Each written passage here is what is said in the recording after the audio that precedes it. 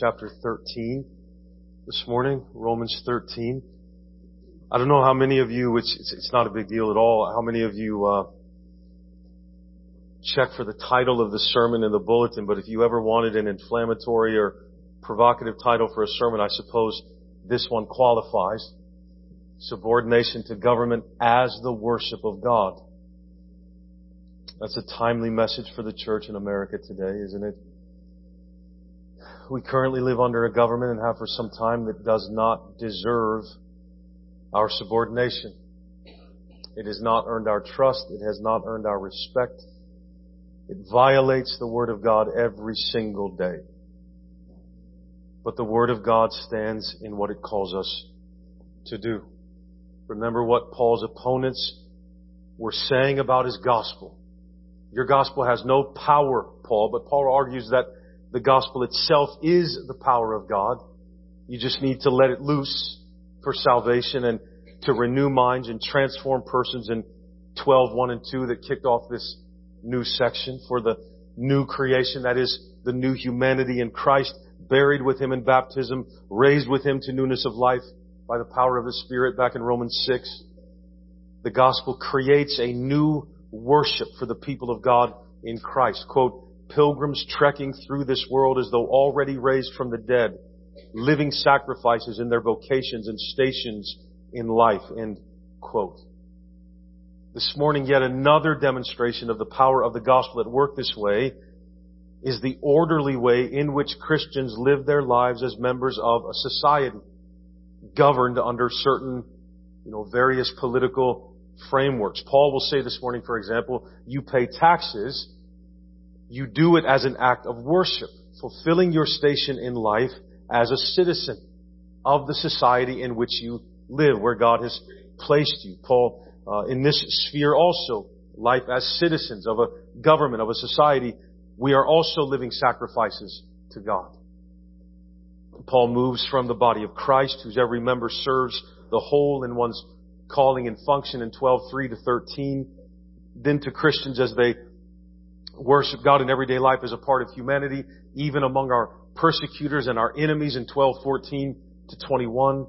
This brings the relationships of human beings to each other under God into view in our position in the social and political order in which we live, which is the topic this morning in 13:1 through 7. Our proper posture and behavior in these relationships, or in this relationship to government as Christians, as citizens, is also a part of the new worship brought about by the gospel of Christ. We subject ourselves to the governing authorities under which we live as a matter of worship to God, who instituted them and gave them for His own purpose in the world. Let me pray and we'll dig into this passage. Father, we are thankful for your grace and for your mercy that you describe to us and proclaim to us in the word we have in front of us, in the person and work of Jesus Christ.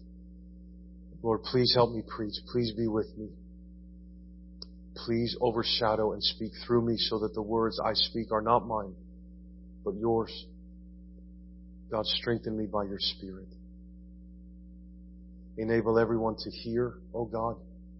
Enable us to listen even when texts are hard and it's hard to understand exactly what the implications are in light of where and when we live. God, be with us, all of us, to receive your word this morning as the proclamation of life. And in the name of Jesus Christ we pray. Amen. Let me read the first 7 verses here of chapter 13. Let every person be subject to the governing authorities. For there is no authority except from God, and those that exist have been instituted by God. Therefore, whoever resists the authorities resists what God has appointed, and those who resist will incur judgment. For rulers are not a terror to good conduct, but to bad. Would you have no fear of the one who is in authority? Then do what is good, and you will receive his approval. For he is God's servant for your good. But if you do wrong, be afraid. For he does not bear the sword in vain, for he is the servant of God, an avenger who carries out God's wrath on the wrongdoer. Therefore, one must be in subjection, not only to avoid God's wrath, but also for the sake of conscience. Man, that's a powerful verse. For because of this you also pay taxes. For the authorities are ministers of God, attending to this very thing. Pay to all what is owed to them. Taxes to whom taxes are owed. Revenue to whom revenue is owed. Respect to whom respect is owed. Honor to whom honor is owed. So there's a biblical and theological way to think about government and governing authorities, which is what Paul is giving us here. We need this. We need to have our minds trained by the Word of God because we will not default to what is pleasing to Him. We will default by nature, by instinct, to what is pleasing to or best for ourselves as far as we can see, as far as we know. And so without the guidance of God's Word, we would just wing it when it comes to government and ruling authorities. But one way in which we become living sacrifices as an act of worship to God is to sacrifice our instincts and impulses by subjecting ourselves to governing authorities. Why? Because God is the Lord. That's why. Because there is no authority that exists unless God is the one who created it.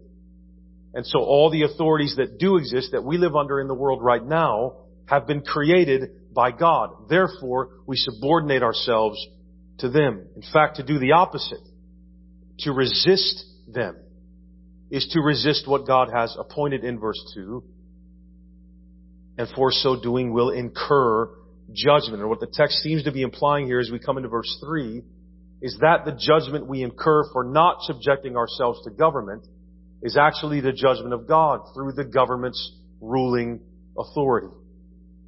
These rulers under which we live that God has appointed aren't to be feared by those that obey the law, but by those that resist it and break it. God says if we don't want to live in constant fear of authority, then we need to be subject to it. Since the precise reason it's there is to punish bad conduct. This is God's design, His intent for governing authority. To the degree then that a government keeps order by punishing wrongdoers, it is God's servant for our good. Your good in verse 4. But if you do wrong, be afraid, for He does not bear the sword in vain. Now, you kill people with swords. You kill them. Swords are weapons of power and of violence. You don't take up a sword to have a friendly banter or to spank somebody or to slap them on the wrist. Swords run people through. The governing authorities are God's avengers to carry out His wrath on wrongdoers in this world. So one of the means, when we read back in chapter 1 that God has given people over in His wrath to pursue their own desires and their own instincts and natures, one of the means the sovereign God of Romans pours out His wrath on sin is by giving governing authorities the power to punish civic evil and wrong. It is God who is against such evil. And these are the means by which He punishes it and curbs it. So the first reason, as we come into verse 5, that we as Christians should be subject to governing authorities is to avoid God's wrath. Don't break the law, don't get in the way of the law, and you should be fine. We are all a part of a network of relationships in our lives as people that have a certain order to them. Right? You think of husbands and wives and older people and younger people, etc., etc. A large part of what the New Testament is doing is teaching us how we worship God as living sacrifices in these various relationships.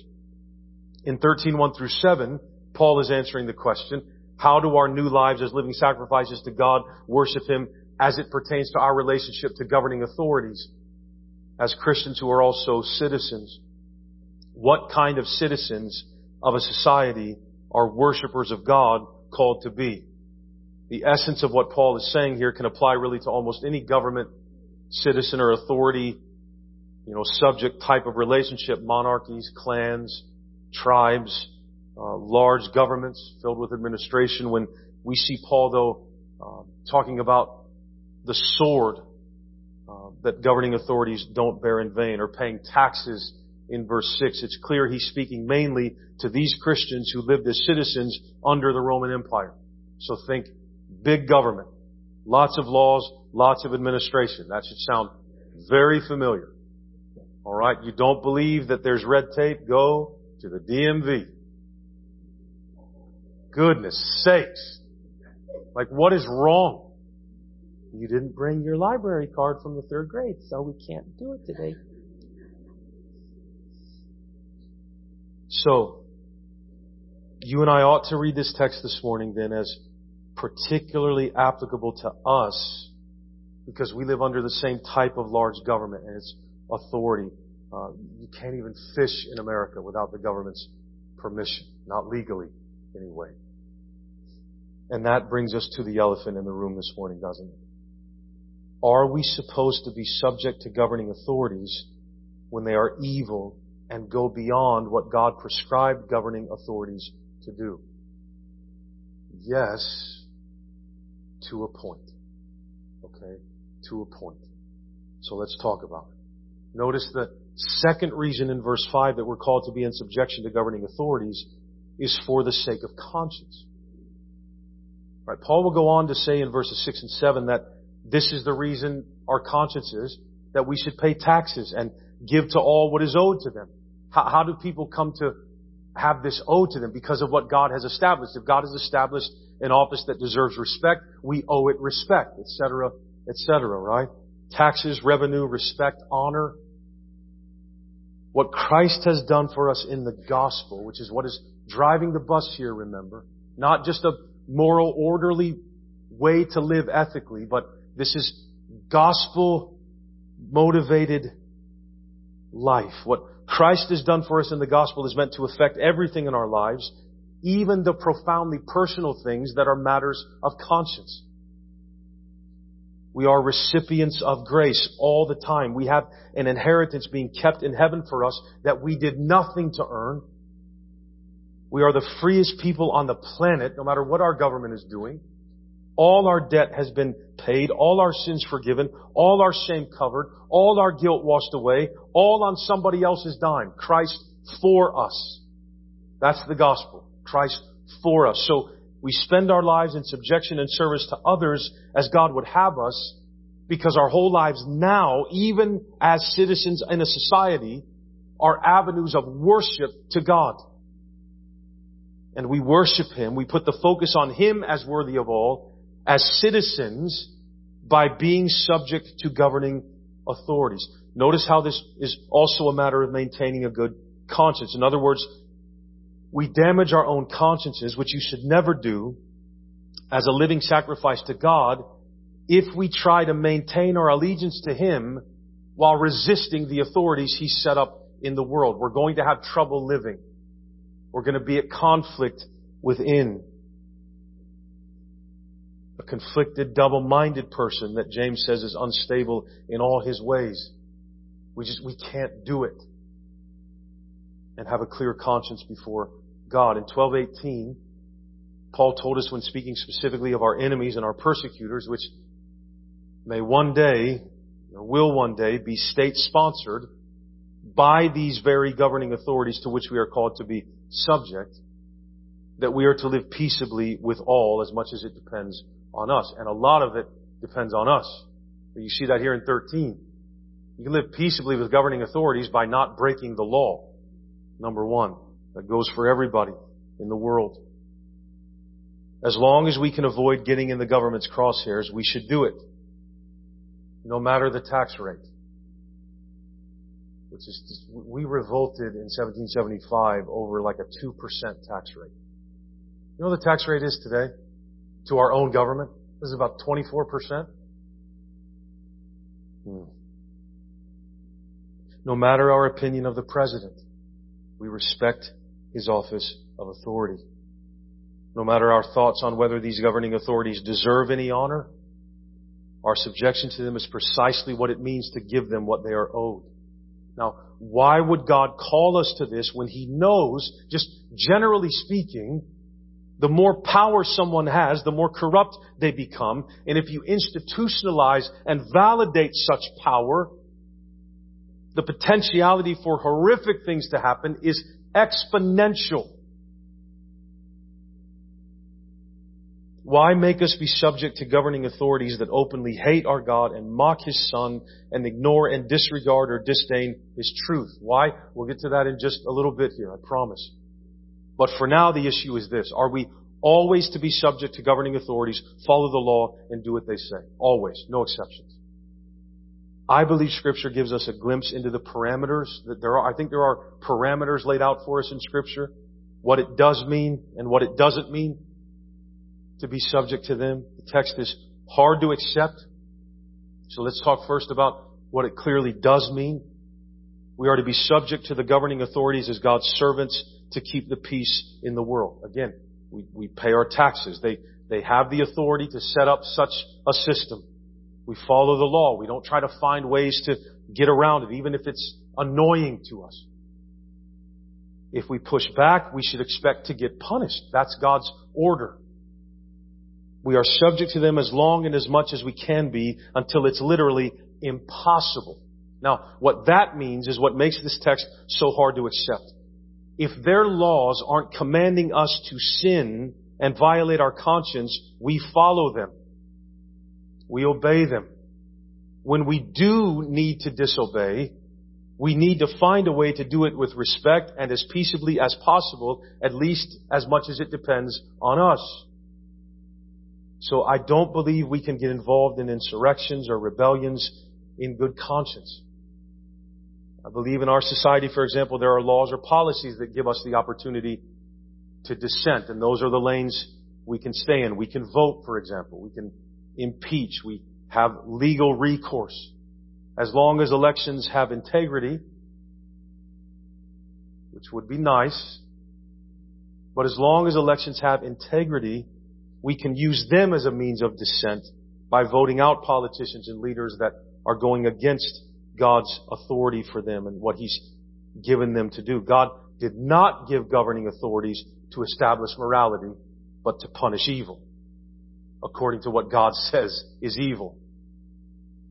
Remember, this does not mean, none of this means that governing authorities are not accountable themselves to God to do what He told them and created them to do. Of course they are. Just work through the text there. If God created these authorities and ordained them, they are obligated to serve Him, first of all. But even more so, the categories. You have categories here by which they're supposed to use their authority or govern with authority. You have good and bad. Those things do exist. They're objective. They're not subjective. Right? And you don't want them to be subjective. You think in your own heart, no, I want to be able to establish what is right and wrong. If everybody's allowed to establish what is right and wrong, there is no law. You can't condemn or say anything is evil. And everything inside us rages when we see evil. We know it when we see it. Right? Think of some of the worst things that have ever been done. Public, horrible atrocities done in the world. Everybody knows inside when they see that. That's evil. That's wrong. You shouldn't do that. That comes from being made in the image of God. So that means if they're supposed to punish bad and reward good, and God is the one defining the terms, they're accountable to Him.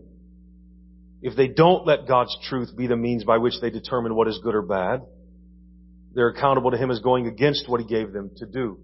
So under that umbrella, we subordinate ourselves to them. That's our role in this relationship between citizen and government. But I do think at the end of the day, from a policy perspective, we leave place for God's wrath and trust that what God allows them to do serves a purpose beyond what we can see. I don't think biblically we can get involved in insurrections or assassination plots, etc. Now, I also want to say that that's very easy for me to say. Right? We're not oppressed yet to the point where pushing back like that feels right. Think of people like, I'm sure most of you are familiar with the name Dietrich Bonhoeffer. Dietrich Bonhoeffer was a Christian in Germany during World War II and was involved in a very serious plot to assassinate Adolf Hitler. Well, I'm not going to question Dietrich Bonhoeffer there. I mean, what is a man of God supposed to do when all these Jewish people are getting murdered right in front of him? Like, what do you do? So you have the principle that I think is clear, but then you have this money area where, yeah, but do we just stand by and watch? Like I think in other words, should that time come, we need to make sure we're following the Word and that we're acting in wisdom, because we can't just pop off. So we need to act with wisdom. We need to act knowing that we probably don't know exactly what step to take. And so pray in faith and act in faith that whatever step we take, God will be with us and still be our Savior, right?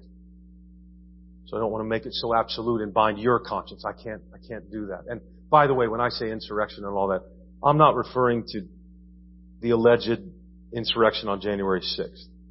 That wasn't an insurrection. Why, Tony? Because of your politics? No. Because I'm not willfully blind or ignorant.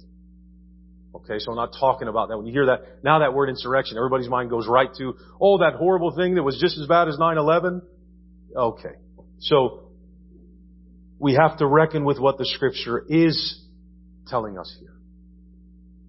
The Apostle Peter will say something so crazy along these lines that it's hard to fathom when we consider.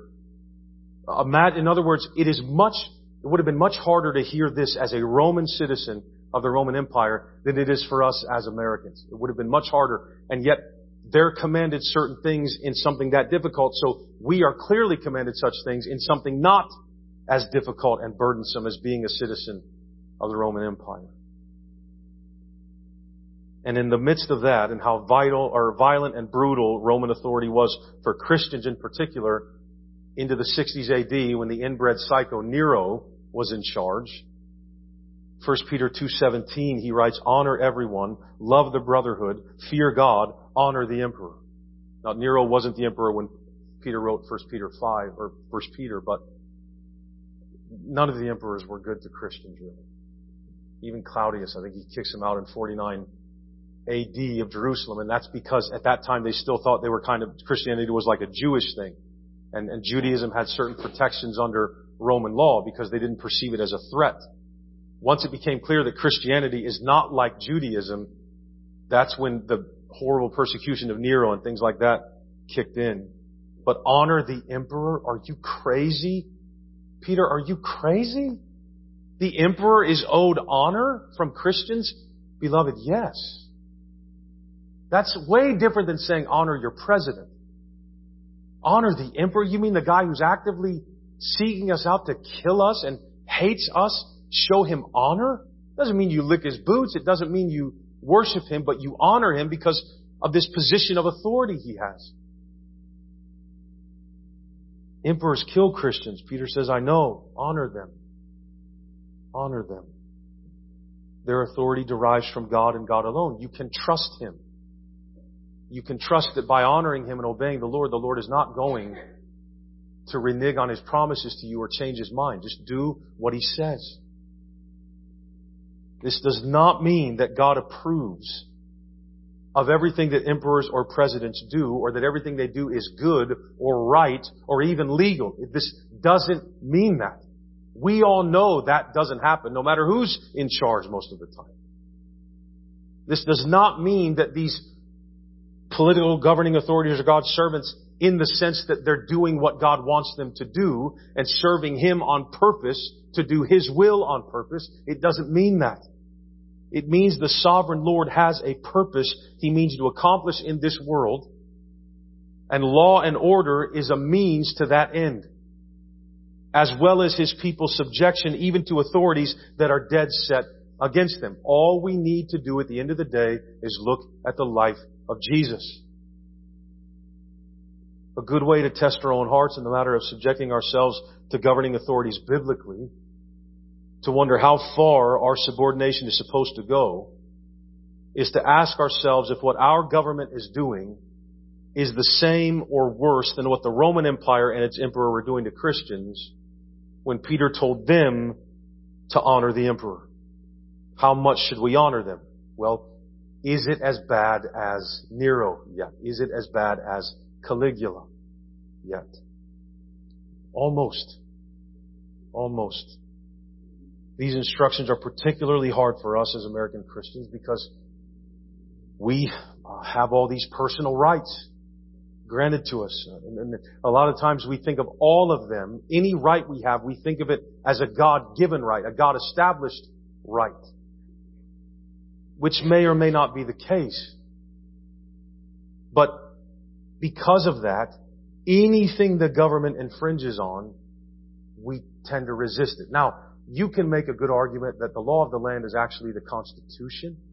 And so that's what we're to subject ourselves to. But again, the water's going to get muddy because people make laws and they're trying to amend it all the time and change it. And so Paul's instruction for us here from the Holy Spirit do not mean we worship our leaders or that they're good people or that we approve of every decision they make or agree with their policies and do everything they say, even when it means sin for us.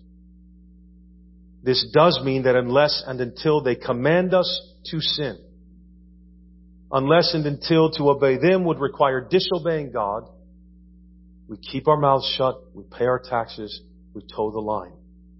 Again, we'll get into why in the conclusion. Now, we are in the position to talk about what these commands for us do not mean. In Acts 5, the apostles of Jesus Christ were doing so many signs and wonders in Jerusalem, having been filled with the Holy Spirit for the sake of the gospel, and are proclaiming the resurrection of Jesus from the dead so boldly that the high priest and all the Jewish religious authorities arrested the apostles and put them in the public prison in chapter 5, verse 18 of Acts. When they finally end up bringing them before the council, which is an authority these apostles were under as citizens of Jerusalem, and strictly charged them not to teach in the name of Jesus. So are they to be subject to the governing authorities? Or they say we can't preach Jesus, so we can't preach Jesus. Peter and the apostles answered that charge in verse 29. We must obey God rather than men. And there it is. There it is. What is the biblically prescribed limit of our subjection to governing authorities? Because it doesn't matter what I think or when I think enough is enough. That's irrelevant now. We are living sacrifices. Our lives are not our own. We were bought with a price by a Savior who owns us, who lets us live for His sake, that told us to be subject to them. So when does the Bible say, or does it say enough is enough? Yes. When being subject to the governing authorities of my society would mean not being subject to God. When following their law would mean breaking God's. When honoring their authority would mean sinning against God's authority.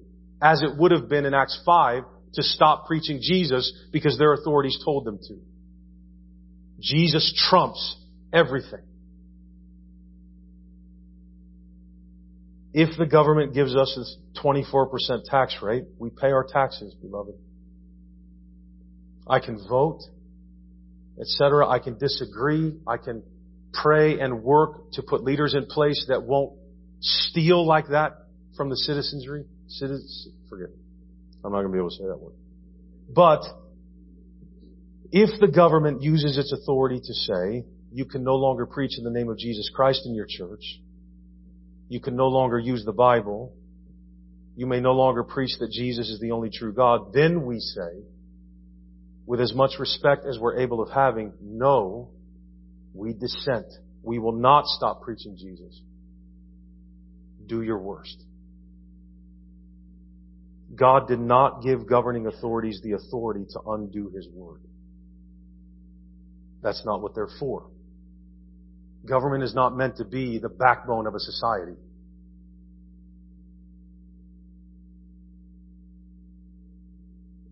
If the government uses its authority to say things like, you must perform same-sex marriages in your church, we say with respect and with honor to the position of authority, our God teaches that homosexuality is a sin and marriage is between one man and one woman. We dissent. We will not perform those marriages, so do your worst. God did not give governing authorities the authority to undo His word. This text is about the relationship between the governing authorities and the Christian as a citizen of a society. So this text also does not mean that the government civil authority overrides the authority of, say, the home.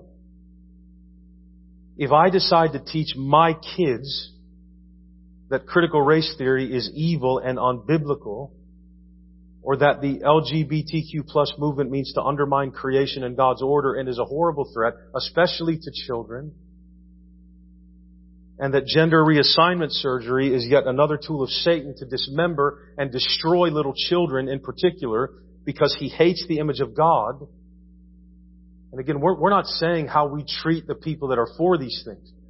We are called to be forgiving and loving and kind and proclaim the gospel. We don't get to be cruel and mean to people because we don't like them. And our tone needs to match the gospel's content. Our tone needs to match the gospel's content. However, even if the government pushes all these things through its educational agenda, it has overstepped the limits God has given to it. It has no authority to tell us what we will teach our children. None. That's true in a Christian home, in a Muslim home, in whatever kind of home you want to think of. The government does not have the authority to command us what to teach our children. It does not take a village. Stay away from my kids. I'm sick of it. And it's easy to grandstand up here as a pastor. Those are my children. They're not yours. And they don't belong to the school, and they don't belong to the state. Government has zero authority to override the parent. The only reason we do subject ourselves to the government's authority when we can is because God told us to. Notice there in verse 6 that the governing authorities to which we're called to subject ourselves were given parameters by God for what they may use their authority to do. They should only be attending to those things, you'll notice in the passage, which God says will make them a terror to bad conduct, but approval to that which is good. When they go beyond that, they've gone too far. So what if a governing authority commands an action that is contrary to the Word of God and an abomination to the Christian faith? This happens. Some of these I'll mention happen here, some don't, but some are happening like in places like China. You have to abort one or more of your pregnancies for the sake of population control. You have to perform same-sex marriages. You can't meet to worship because there's a pandemic. Man, did I mess up on that one. Forgive me. Forgive me. Please. Never again. You can't preach what the Bible says about this topic or that. Then we say, we must obey God rather than men.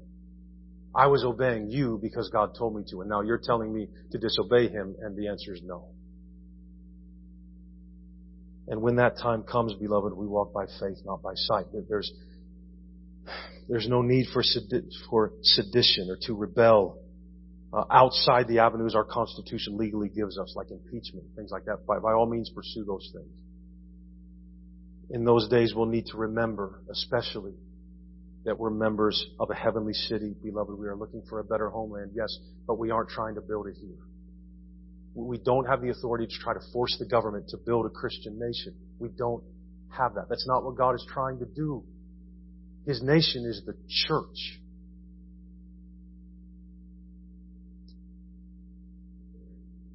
God will do that. He'll build a new homeland here when He brings heaven down to earth to dwell with us, but not before, not until. Biblical Christianity, then, is no threat whatsoever to civil authority, unless that authority literally tries to command disobedience to God. We don't advance the gospel by killing, but by being living sacrifices personally that die for others so that they may live. And I'm not advocating pacifism. I'm talking about our relationship as citizens to a government. We are not above our master. The kingdom of Jesus is not of this world, but those rulers whose kingdoms are of this world, they've been put in place by God's authority. The words of Jesus to Pilate are in the background here. Why won't you answer me, Pilate says, the Roman prefect. Don't you know that I have the power to release you or to condemn you? Jesus says, no, you don't. You would have no power were it not given to you by my Father. But He says it with respect to Pilate. He's subjecting Himself for the sake of the gospel, like the gospel, to the authority of a pagan, to accomplish God's will. So know that God can work through such insane looking means. You and I are never not children of God. We are never on, like, just left to the wolves like that. We are His. Even when we have to do things that seem so counterintuitive.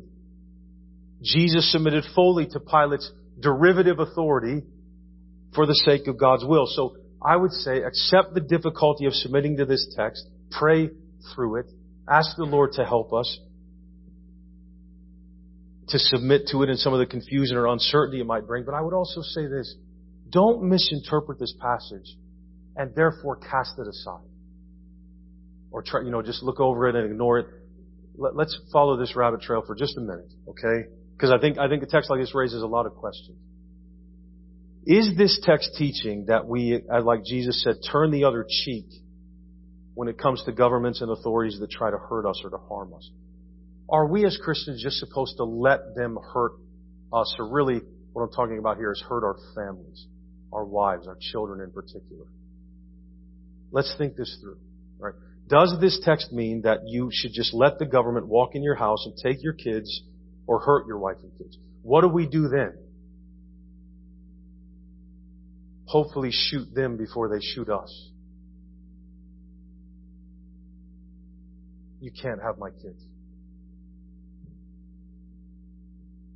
Defend my wife and children as I am called to do. The state can't have them. Why? Because they're mine and I'm theirs. That's not what this text is. You don't turn the other cheek and run it through Romans 13 like that. Now, our role as citizens who are also worshipers of God is to subordinate ourselves unless and until we are being commanded to obey them rather than God. And their responsibility to govern like that doesn't override my God-given responsibility to be a man and protect my family. When Jesus is talking like that about turning the other cheek and giving, when you get stolen, something gets stolen, you give it back. And that's not a template for government, for society, but for us as individual Christians, individual followers of Jesus in the situations we face. And I don't even know that it's always absolute. That you would always, if you get punched in the cheek, turn around and say, all right, punch this one. Let's get it over with. I don't know.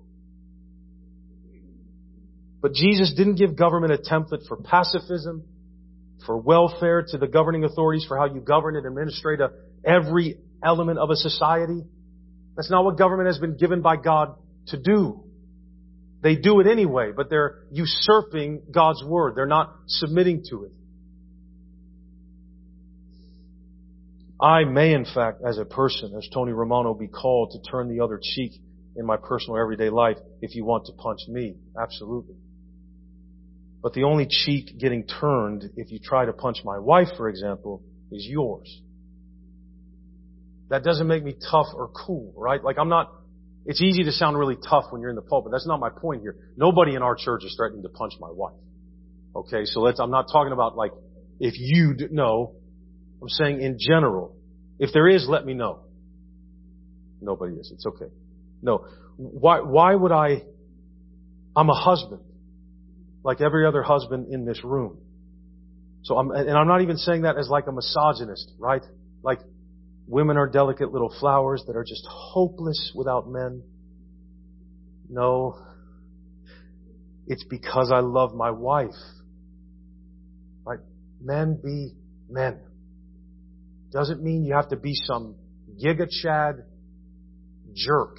Just be a man. Have a spine. Okay? Just don't hurt my wife, don't hurt my kids, or so help me, I'll hurt you. A Christian man should think that way. Okay? It's not about being tough. It's not about being cool. Like Christ died for us. He gave His life for us. Dads, we love our wives as our husbands, and dads, we love our wives as Christ loved the church. We don't provoke our children to wrath. If we need to die for them, we die for them. That's biblical. I'm not trying to be cool. And there isn't a man in here that wouldn't do that for his wife and his children. We don't have simps in here. Okay, you think of the nicest, kindest, godly man you know in this church. Try to hurt his wife.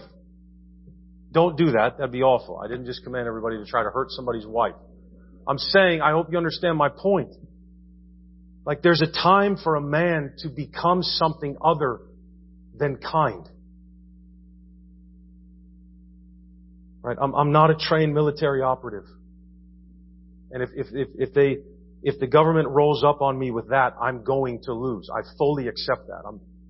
I can't meet that threat. But to get to my wife and kids, brothers, we need to say, it'll have to be over my dead body. You can't have them. That Jesus is not calling us to offer up the lives of our children as sacrifices for us to stay safe. So brothers, I would say, I know it's a little bit of a rabbit trail, but let us be men. And by that I mean kind, humble, filled with integrity, working to provide for our families, being gentle and kind and loving with our children unless we have no choice but to discipline them. Let us be kind and gentle and loving and respectful to our wives. All of this, just let us also be able to become a monster if the situation calls for it. Beasts for their sake, if must be. It is a blessing when from time to time God ordains a leader that fears Him and follows Him. It's going to be rare. I don't know that we've seen that in our lifetimes. But when a ruler listens to the will of God for leaders and knows what he's expected to do, what a blessing for a nation or for a people. But that isn't going to happen much. But that's not what determines whether we subordinate ourselves to them. And I really think we need to think through that deeply. Unless they're literally commanding us to sin, and would be doing that by coming into our home to take our children. You're not going to teach them what we want you to teach them. We're going to take them to this camp and teach. No, you're not. Right? So you don't subject yourself then, because then you'd be usurping what God has given you to do for your family in order to obey the government. We don't do that. Unless and until we literally can't or we're sinning, we subject ourselves to them peacefully and respectfully and with honor. We are Christian citizens in a modern democratic state. A constitutional republic, actually. And as such, we have a responsibility to pray for our government. We also have the privilege and opportunity to be active in our government through voting or even by running for office. We don't need to try to force our government to enact Christian policies per se. We don't need to do that. You're not going to be able to legislate salvation. We're not trying to establish a certain kind of government for society. We aren't called to put Christianity in power through legislation. The gospel doesn't work through power, but through weakness. That's when it really clicks. Not through wisdom, but through foolishness. What we need to do is pray for and vote in such a way that leaders are elected who will use their God-given authority well to curb and to punish evil and sustain and reward the good with God's objective truth defining the terms. And when they don't, or when offices are taken illegally, we wait, we trust in our God, so long as they don't cross the line and try to make us deny our God and His truth. And even if that meant they would do that by trying to hurt our families, we don't subject ourselves to that. The state's authority doesn't override the authority God has put in the home. Then we say with as much respect as we can for our Lord's sake, no, you may not. We must resist this. We must obey God rather than men. Beloved, why does Jesus call His church to such frustrating and maddening subordination when the governing authorities in the world are so evil? We must remember this. God is not trying to set up an earthly kingdom. His will is to save sinners through the gospel. That's what God means to accomplish here. When evil rulers rule, God isn't losing anything. He's not being thwarted in doing His will. Jesus overcame the world. Every square inch of His creation is His. It already belongs to Him. You don't need to take anything back for God. It's already His. We are living sacrifices for the gospel's sake. Every commandment, every directive is a means to that end. To the fact that more than anything, God wants to pour out His mercy on the world and lavish us with His grace. Is wrath still going to come one day? Absolutely. Unfortunately, yes. Must we be repentant and turn to the Lord? Yes, all of us. But if all God wanted to do was punish us, if the goal was to destroy and pour out wrath, we would have been dead a long time ago. He waits because He loves. He commands lives of worship of us to be living sacrifices so that in our submission even to His enemies, we might mirror Christ for the world, who was punished on behalf of the guilty even though He was not, who gave His life for His enemies and His oppressors, because grace is that amazing and He is that loving. And in our subjection to governing authorities as worship to the Lord, we show that about our gospel and our Savior. If we were rebels and tyrants against rebels and tyrants, they wouldn't see any Jesus in that. Jesus gave Himself up completely. He didn't sin. He became sin for you and I. In all these decisions we have to make in our everyday lives as good citizens, we all, even Christians, we're going to mess up. We're going to sin. Sometimes we're going to get it wrong. If in nothing else than just by not being able to stop hating some of the governing authorities and what they do. That's a sin, beloved. We can't do that. So this isn't going to be easy. So this morning, hear the comfort of the gospel, that God may repent you back to Himself. When I say all those things about fighting back and shooting, I assume I'm right. But at the end of the day, let's be honest with ourselves. When the stuff hits the fan and they're in your home trying to take your kids, you're going to fight back. God be with me, right? I don't really know exactly what is right to do in every situation, but I know God's grace is greater than my sin. And if I'm not willfully saying, I don't care what your word says, I'm going to sin, I don't need to be afraid. Right? We hear the comfort of the gospel. That having done our best to honor God by submitting to His word, when we do sin and fall short, His forgiveness is greater than our sin. So we subject ourselves to the governing authorities under which we live as a matter of worship to God, who instituted and gave them for His own purpose in the world. So don't worry. Don't get stressed because it seems like no matter what we do, we can't fix this place. We're never going to fix this place. And it stinks because we live here. But God is on His throne for the world and for you. For you. Do not be afraid. He loves you. He cares for you. What can man do to you? At the end of the day, no matter what they do or what they take, we are safe in the arms of our God. Receive His promise. Would you stand, please?